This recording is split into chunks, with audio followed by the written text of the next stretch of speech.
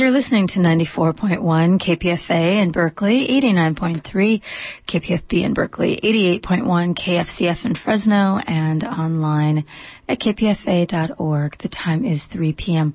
Up next, Cover to Cover Open Book.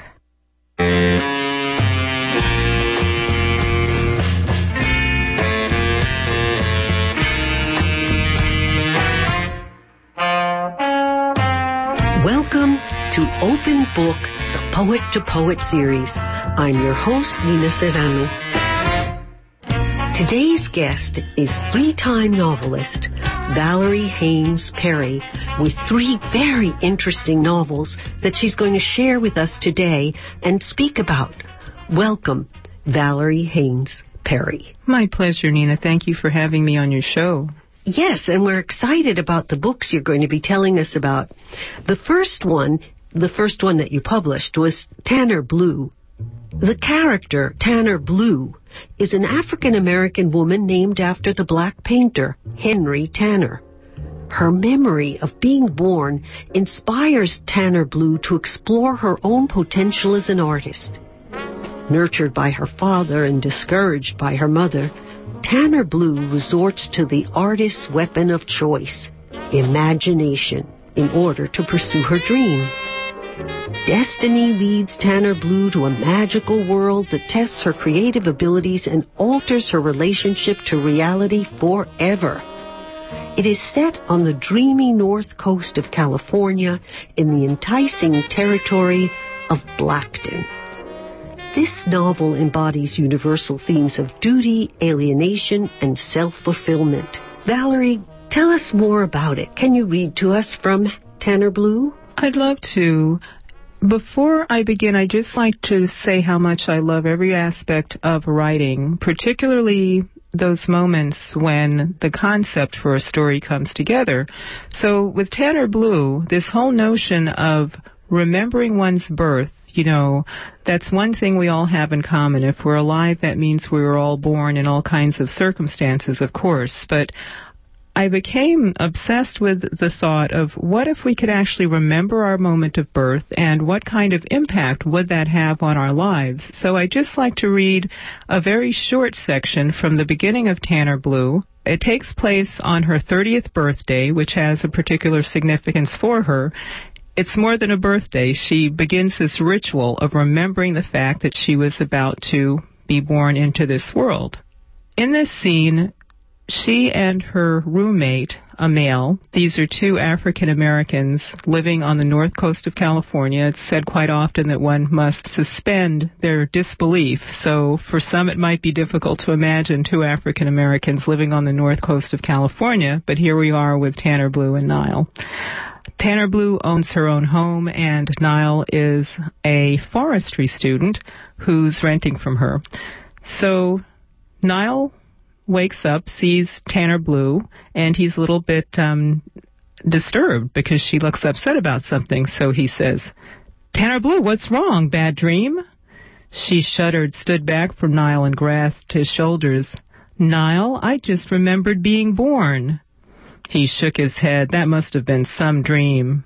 "I don't dream anymore, Niall." "You don't remember?" "I do remember. That's why I stopped dreaming."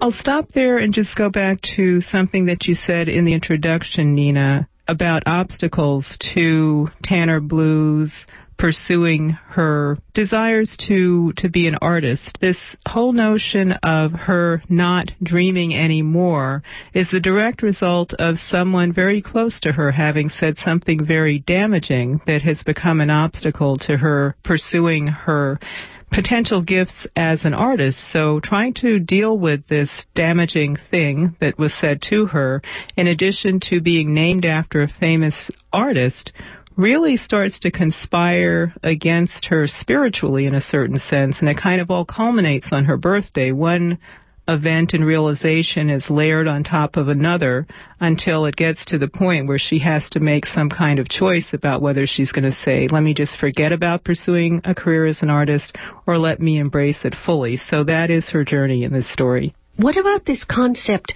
of Blackton, this fantasy part of the book? Another thing that I love about writing is what the reader brings to the story.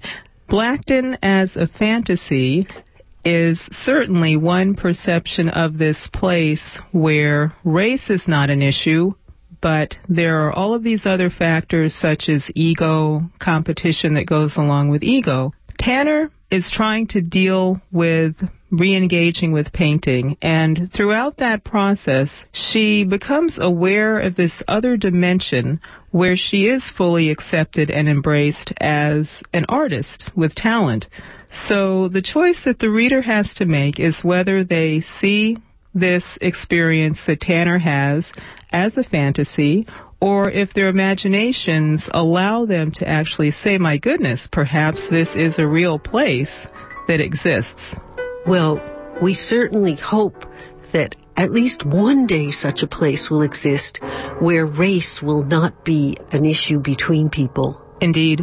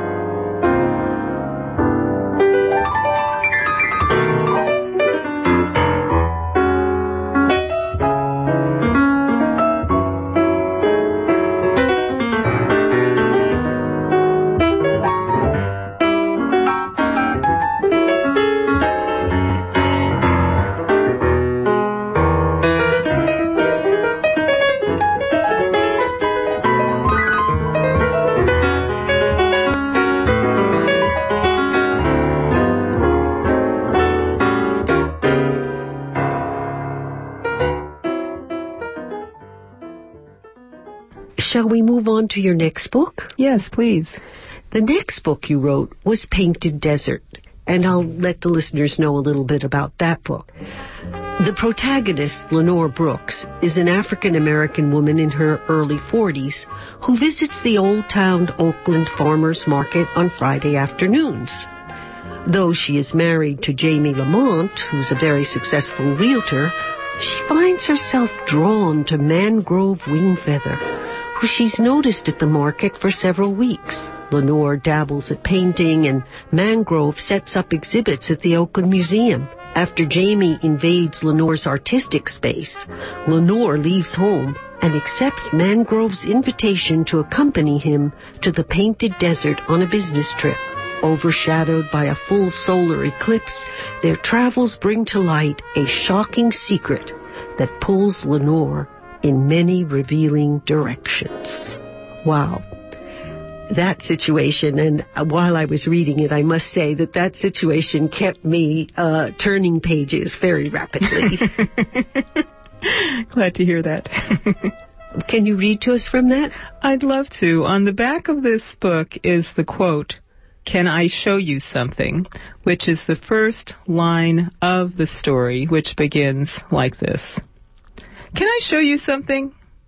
It's Friday in mid-July in downtown Oakland. I've spent the past hour at the corner cafe watching the crowded farmers market percolate, expecting him to appear. We've noticed each other since early spring. Ending my wondering, he takes a seat across from me at our round sidewalk table.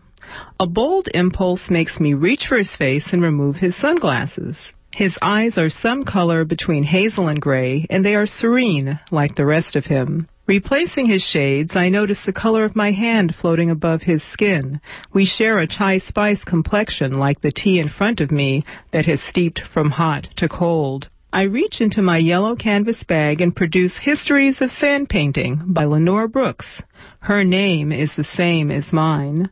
The cover of this thin, hard-covered book displays a black and white image of smooth desert sand inscribed with bright green italic Navajo letters. The act of flipping through the pages fans the air with scents of fruit, vegetables, and incense. I tell him, "This comes from the library bookstore up the street. Maybe it will help me in my painting class." "What kind of paint?" "Watercolors." "If you're going to deal with sand, maybe you should try acrylics, not much water in the desert." I've touched his face, so it's easy to shake his extended hand. "Mangrove." "Lenore." I place the book on the table, and he looks at the cover. "You wrote this?" Shaking my head, I say, "I've never even seen a desert." "How do you think this book can help you?" I've skipped the words and studied most of the photographs, lots of deserts shot in black and white. I think studying these pictures will force me to imagine colors and know how to treat them. He pinches his stubbly chin. One spiral of his black, crinkly hair bounces to his forehead. "Can't hurt that you have the same name." A server comes to our table. The first thing I notice is her shadow. Then I miss the orange and pink umbrellas that have been replaced by a yellow awning with the flourish FM Jazz in black script. The server's feet are turned out in dancer's first position. She's tall and shapely with sienna-colored skin. Looking quickly from me to Mangrove, her gaze settles comfortably on him. "You two need more time?" I pick up the menu and say, "I think so, but I could be wrong."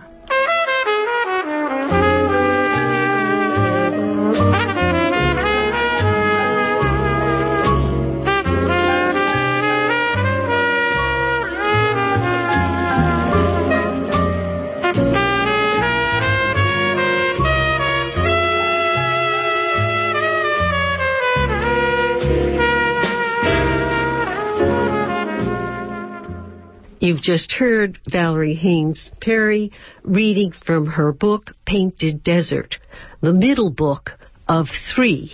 So talk to us more about that book. Painted Deserts is a strange little story, as you mentioned in the introduction. There's this intrigue going on between Lenore Brooks and Mangrove, both of whom you've just met briefly. And Mangrove is one of 3 men who influence Lenore's life. Mangrove is kind of this mysterious stranger, if you will, for the time being. Her husband, Jamie, is this hotshot realtor, and they are estranged from each other and have this unusual relationship where she just kind of rents her own place for months at a time to give them some space, which makes their reunion kind of passionate, let's say. And that's worked for them for about 10 years. And then the third man in her life is her father, Darius, who is either a guru in Arizona or he's a charlatan. And this is something that the reader gets to decide. So the fact that Darius, Lenore's father, is in Arizona is cause for her to take her first trip through the desert. And you had mentioned something about the grammar of the title, of the first line of this, where you say, "Can I show you something?" where you could have said, "May I show you something?" Could you speak about that? Thank you so much for bringing that up, Nina. That's such an important detail. Details such as these make all the difference. Before that even, I'd like to mention that the name of the book is Painted Deserts in the plural, and there is a line that I can read quickly in a moment that comes from. But the "Can I show you something" versus "may." Can speaks to one's capability, rather than may would be more asking permission. It would be kind of a courtesy. And the reason Lenore says, "Can I show you something?" is she's gotten to the point where she is just capable of opening up to this stranger who she feels this unusual connection to tell him about her taking this painting class and actually being open to receiving some of his input about it. So you were going to comment on the word deserts. Yes, and also with Painted Deserts, there is one section of the book on page 88 where, as Lenore is walking around in the painted desert, she says, or she thinks, we're all deserters, prettied up with surface paint. And as I'd mentioned before, we all bring something to the interactive experience of reading and writing. And from my point of view, and also from, if I may speak for Lenore, where all painted deserts mean that we all have these facades. We're kind of painted up and we present what we will to different people. So that is kind of a point that I had in mind in writing the book, is just the way we interact based on our trust levels and connections that we do or don't feel with people.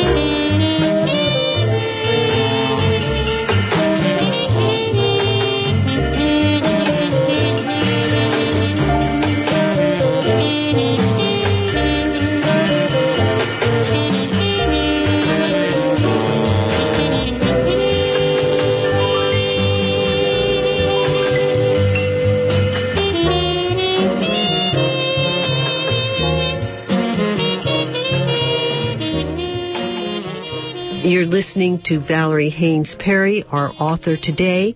And Valerie, what about this third book that's called Members?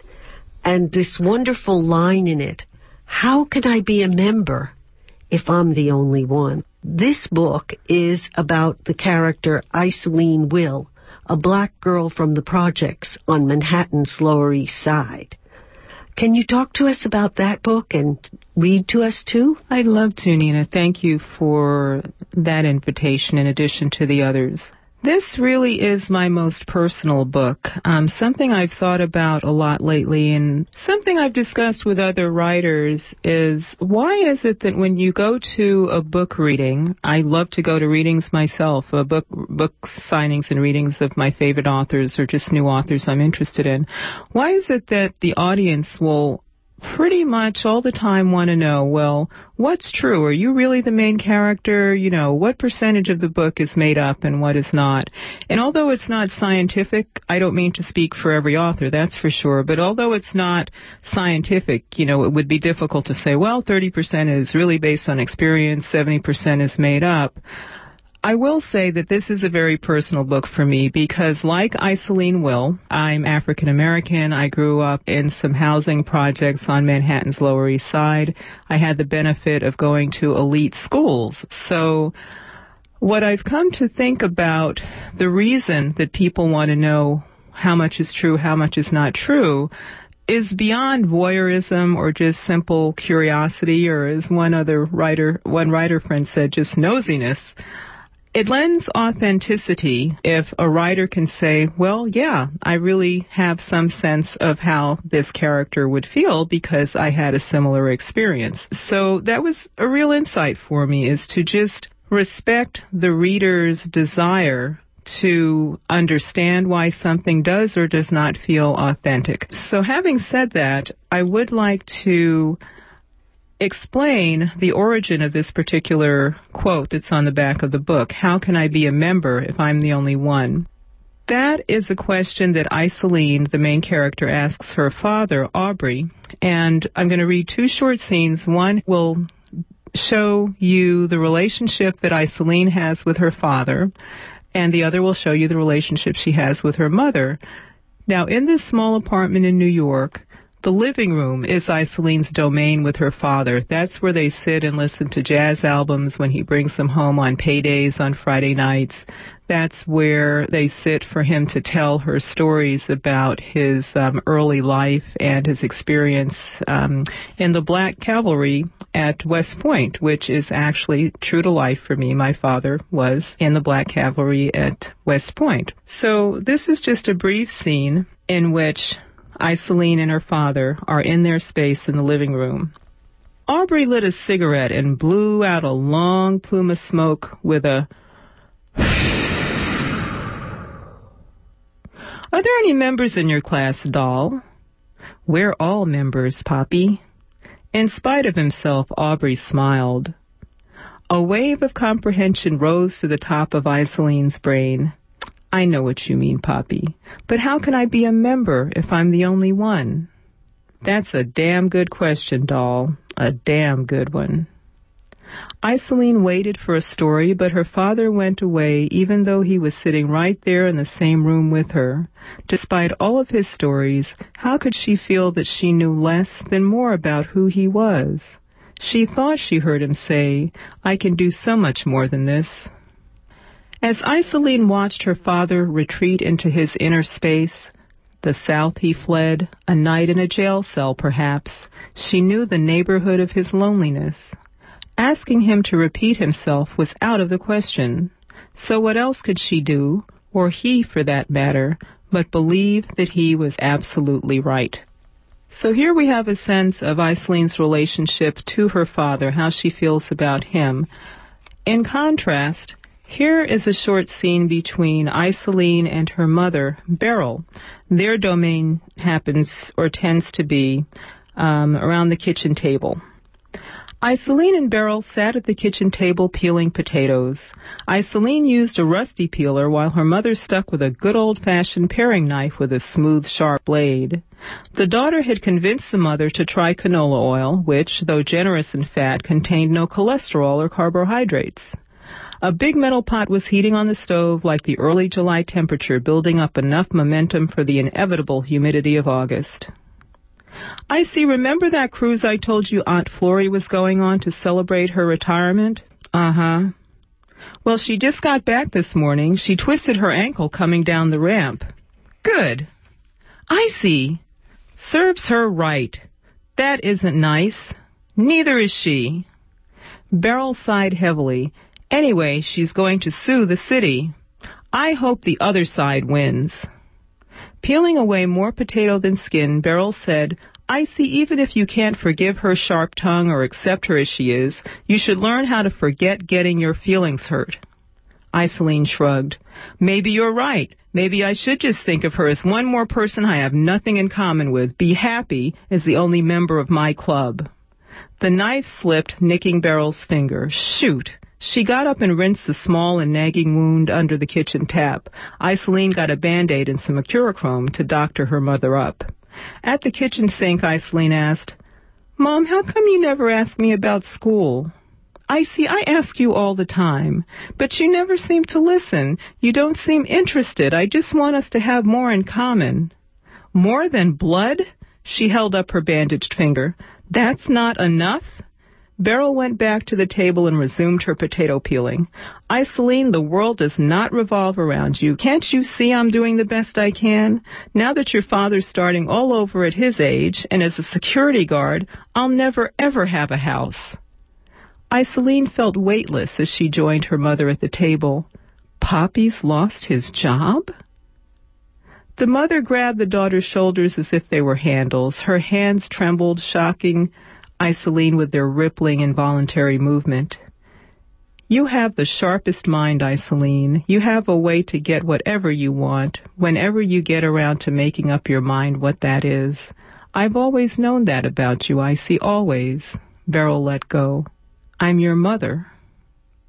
Why didn't one of you tell me about Poppy? I just did. How am I supposed to feel? You're asking me? No one can make anyone feel anything, Icy. That would be too easy. You mean you wish I always had my nose in some book or was going to movies where they don't even speak English or... Beryl covered her face.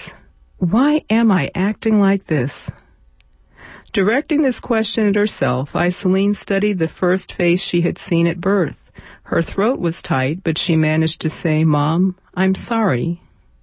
Icy, you listen to me. The three of us, we have each other, no matter what that means, everything to me. She wiped her face and pushed away from the table. There, that's all done. I'll get the string beans. Beryl Will got up and went to the refrigerator, humming a toneless tune. Iselene stood before a pot of boiling oil with the bowl of cut potatoes in her hand. As she let them drop, one by one, she wondered about the difference between destiny and fate.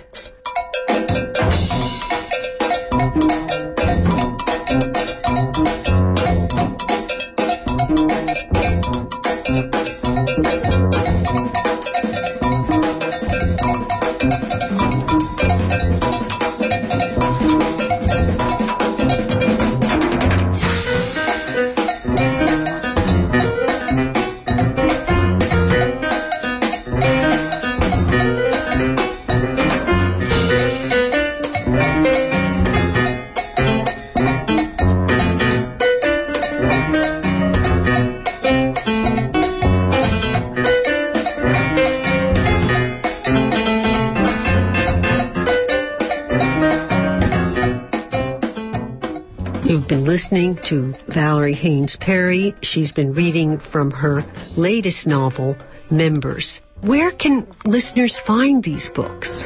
Locally, they're available at Books, Inc. in Alameda. The address is 1344 Park Street in Alameda.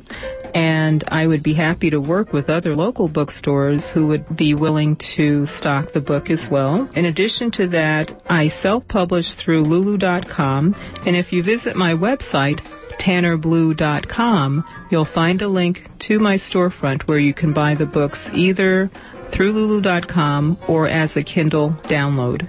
Thank you so much, Valerie Haynes Perry. My pleasure, Nina. Thank you.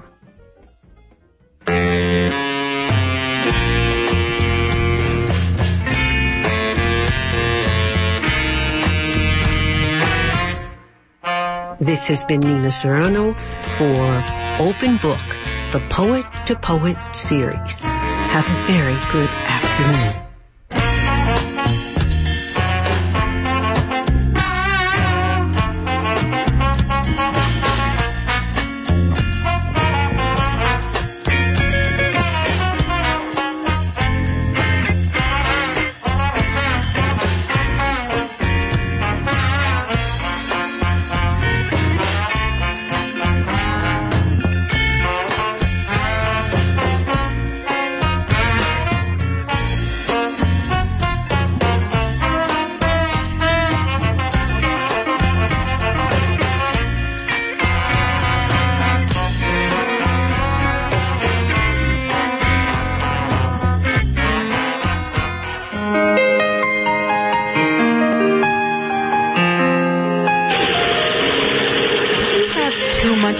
Weighing you down? Wish you could take a load off? Well, you're in luck. The Center for Car Donations will pick up your old car, truck, or RV, whether it's running or not. And the best part is, your donation will help keep KPFA afloat. Speaking of afloat, we can also accept boats on a trailer, jet skis, and more. Call 877-411-3662 to see if your vehicle qualifies to be picked up for free in support of KPFA. Who wants to deal with the hassle of getting rid of trailers or old farm equipment? Visit kpfa.org or call 877-411-3662 to make your life in your station a little bit better.